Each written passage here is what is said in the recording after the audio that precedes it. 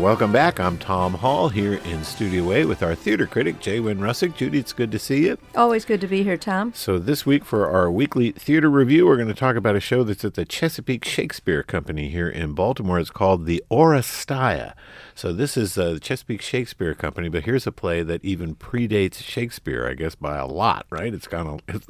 These guys are going way, way back, long before Shakespeare. But is there a connection between the Oresteia and Shakespeare? There is a connection, and particularly between this version of the Oresteia and Shakespeare. The Oresteia is a trilogy of Greek tragedies by Aeschylus. All three plays, Agamemnon, the Libation Bearers, and the Eumenides, are about the fall of the house of Atreus. You remember that cursed homicidal family, Agamemnon, his wife Clytemnestra, and their children Iphigenia, Electra, and Orestes. For the record, I don't remember any of that. That's good. That's good. In this case, that's really good. But Shakespeare is believed to have studied Greek tragedies, and Hamlet, in particular, may have been partly inspired by the Oresteia. Another more specific and recent connection is that this particular adaptation of the Oresteia was commissioned by Washington's Shakespeare Theater. It debuted there in 2019. The Shakespeare Theater commissioned playwright and actor Ellen McLaughlin to condense Aeschylus's trilogy into one evening of theater. The program describes the script as freely adapted. McLaughlin created a terrific, sweeping, surprisingly pertinent script, and it's receiving a terrific production directed by Lise Bruneau here at Chesapeake Shakespeare. Good. That's good to hear. So has Chesapeake Shakespeare or Ms. McLaughlin, have they modernized this text by Aeschylus in any way? Well, Clytemnestra especially uses some modern colloquialisms. For example, in her first speech, she says, "Don't get me started." And later on, she says, "Funny how that happens," and "get used to it."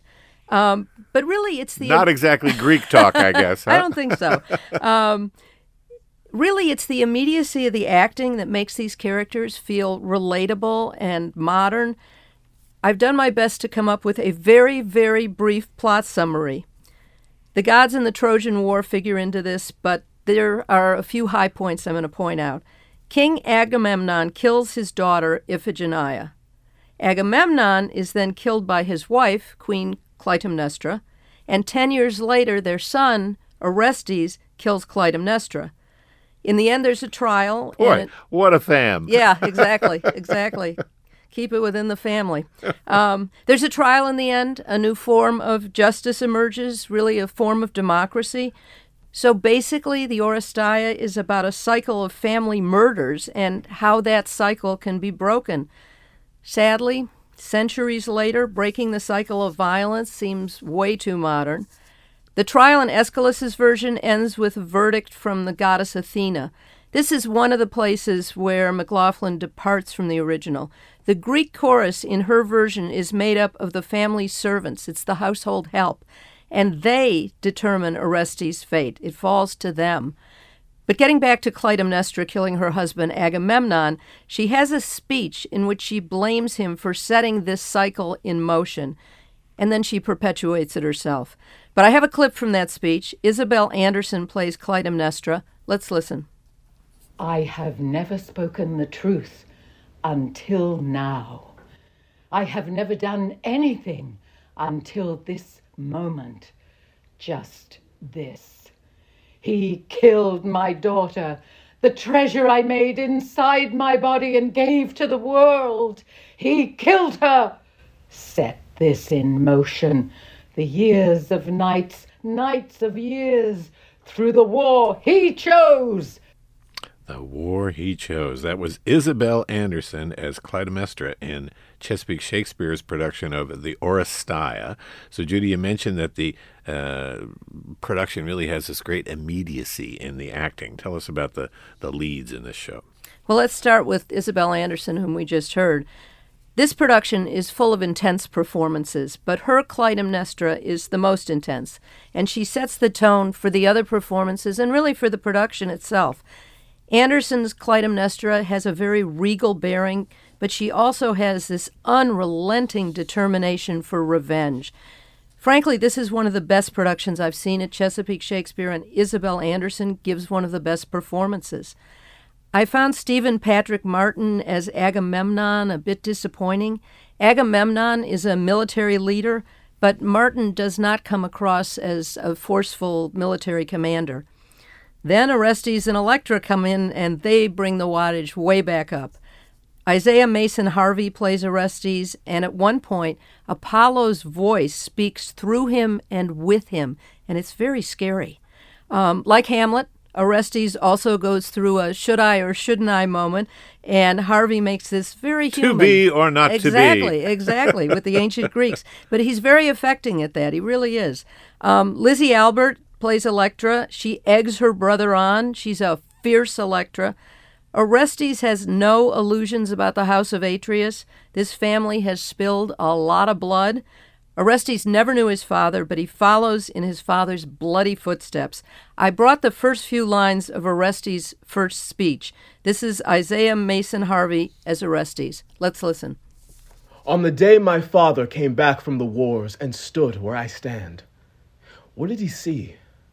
A place where he could finally rest his scorched eyes in peace, safe at last? Oh, my father.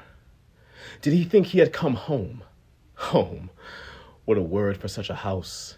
Or did he know, like me, that hell swung wide behind that door?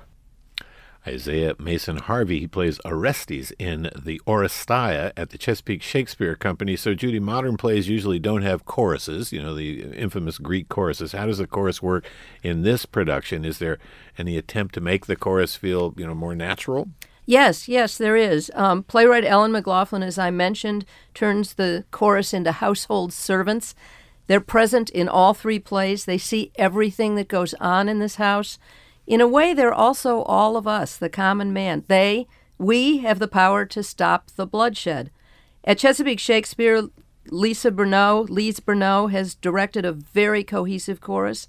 But at the same time, you get the sense that each actor has developed a very specific background and tasks for their character. As Orestes' jury, they debate and they argue, and they even seem to draw us into the jury pool. Eventually, and this is where democracy comes in, they decide to work together to clean up, as they put it, this chaos of blood. In fact, the production's final imagery is very, very moving. The servants wash the bloody hands of the perpetrators. Sounds intense. So, Judy, you've made a very strong case for this adaptation of this very ancient tragedy. This is a political season. Does it offer hope, promise, anything to look forward to in the rest of the as the world turns? Well, I have to preface this by saying that Ellen McLaughlin has written that she did not know what to do with the last play in the trilogy. She didn't know how to end this adaptation. She was working on it in 2016, so that might give you some idea why. What she came up with may sound simplistic, but this Oresteia, even more than the original, says we have to come together. That the only hope to end the vicious cycles of violence on whatever scale may be in us coming together. So yes, there is political resonance and hope, and they're powerfully depicted at Chesapeake Shakespeare. We have to come together indeed. Maybe we can come together and go down and see Chesapeake Shakespeare Company's production of the Oresteia. It's there until March 10th. So thanks so much, Judy. Next week, we're going to talk about Forbidden Broadway's greatest hits. That'll be fun. It's at the Dundalk Community Theaters. Have a great weekend. You too.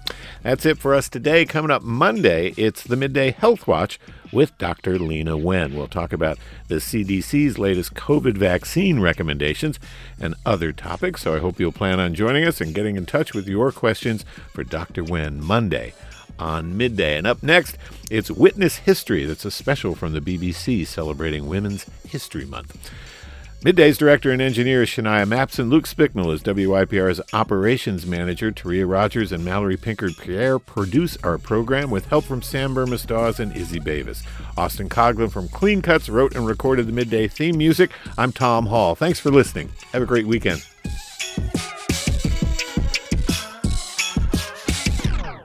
This is Baltimore's NPR News station, 88.1 WYPR.